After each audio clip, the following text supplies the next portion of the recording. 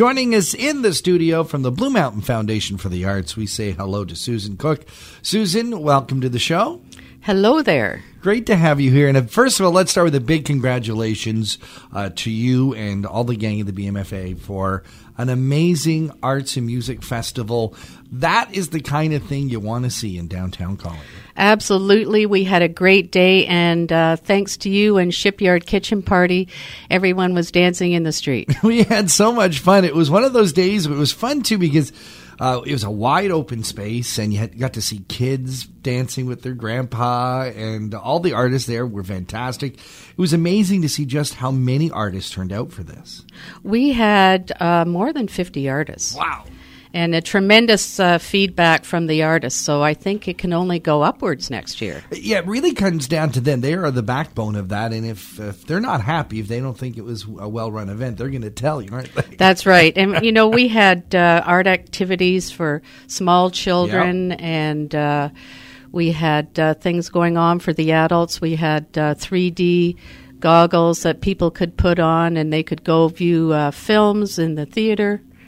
So yeah. It was a great day. Great day all around, and I'm sure we're going to be ready for the next installment next year. That's going to be exciting. Absolutely. You've got other fish to fry right now. The next big event coming up for the BMFA, and it's a big one, the Storytelling Festival. Where did the idea for this come around? That came up about 4 years ago. People were losing interest in the traditional photo exhibit and competition. And so we thought about introducing another element, and that is a little title that tells a story. So it had to be up to 6 words. And that has turned out to be a very successful event, and we added to that we just diversified from traditional visual arts, and we've added some other components. It's interesting because, in a sense, art is about communication and about telling a story, but just maybe not necessarily in the written word. That's right, and we're all about supporting the arts in the community and bringing art to the community. So this year we're starting with our Data Award, and that is a digital arts award, and the cash prize there is $1,000 in the open category and a $500 student bursary. And that is digital arts in all its forms, still images or videos. Okay. There will be an exhibit of that and animation in September. So that's sort of kicking off the Storytelling Festival. And the Friday evening of the 27th of September will be the awards for the digital arts. And then we move right into the photo competition. Every picture tells a story, and that is actually opening next week. The portal opens to accept entries, and that'll be open for over a month. And again, there's cash prizes. That's a very popular exhibit now in competition. We have a great critique done by a couple of professional photographers. Mm-hmm. And last year we had about 60 people out following the photographers from image to image, learning about the different elements of it. And just, you know, the whole thing is it's educational. They're all learning.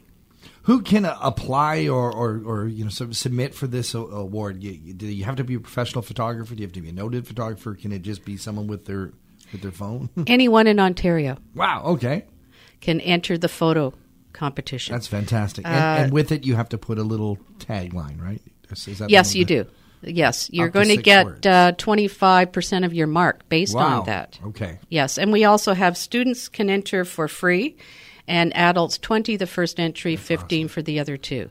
Fantastic. Entries have to be in by what date? They have to be in by about mid-August. Okay. And it'll be August 18th. During the Storytelling Festival, we'll find out who won and yes. meet with the judges. They'll go up in early October, and they'll stay up till the beginning of November. Another thing happening at the Storytelling Festival is the Story Slam. Now, this is a sort of a tour that's been going on, and it'll be culminating right here. Yes, actually, the second Story Slam is happening tomorrow evening at the Thornbury Cidery, and hopefully the winner of that will come to the Grand Slam in November at the Simcoe Street Theatre. So we are partnering with Georgian Bay Story Slam, and it will be the Grand Slam for the finale. And it's true storytelling. You have to be an adult to do this because there is an open bar there. Not open, but cash bar. Right, yes. There is a live band interspersed throughout the evening. Fun. So I think it's a great evening of entertainment with storytelling and music, and you can't mess with that.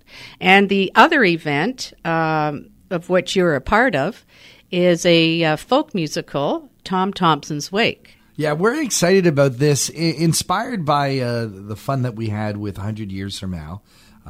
We're sort of joining forces with the BMFA to put together another musical, this one based on the life and times and the history of Tom Thompson. Yes, we're really excited about that, and I know your production was very popular last year, so we're looking forward to a full house. And that will be October 19th and 20th. Yep. And there will be a matinee as well on the Sunday. Yeah, a number of chances to get to see it. Absolutely. And we got to, from doing the 100 Years From Now, we've got this great crew of people around us. So we're very excited to get another project to work with them on. It's going to be fantastic. Well, great. We're really looking forward to it. And again, we're just diversifying the cultural offering. Mm-hmm. The Storytelling Festival, if people want information on it in general, where should they go? They should go to our website, bmfa.on.ca. A couple of things that have happened since last we talked to you, and that was you recently sent out a press release about the Gordon Kemp Award. That was an award that Shipyard Kitchen Party used to do the 100 Years From Now. And another really, really wonderful recipient has won that award.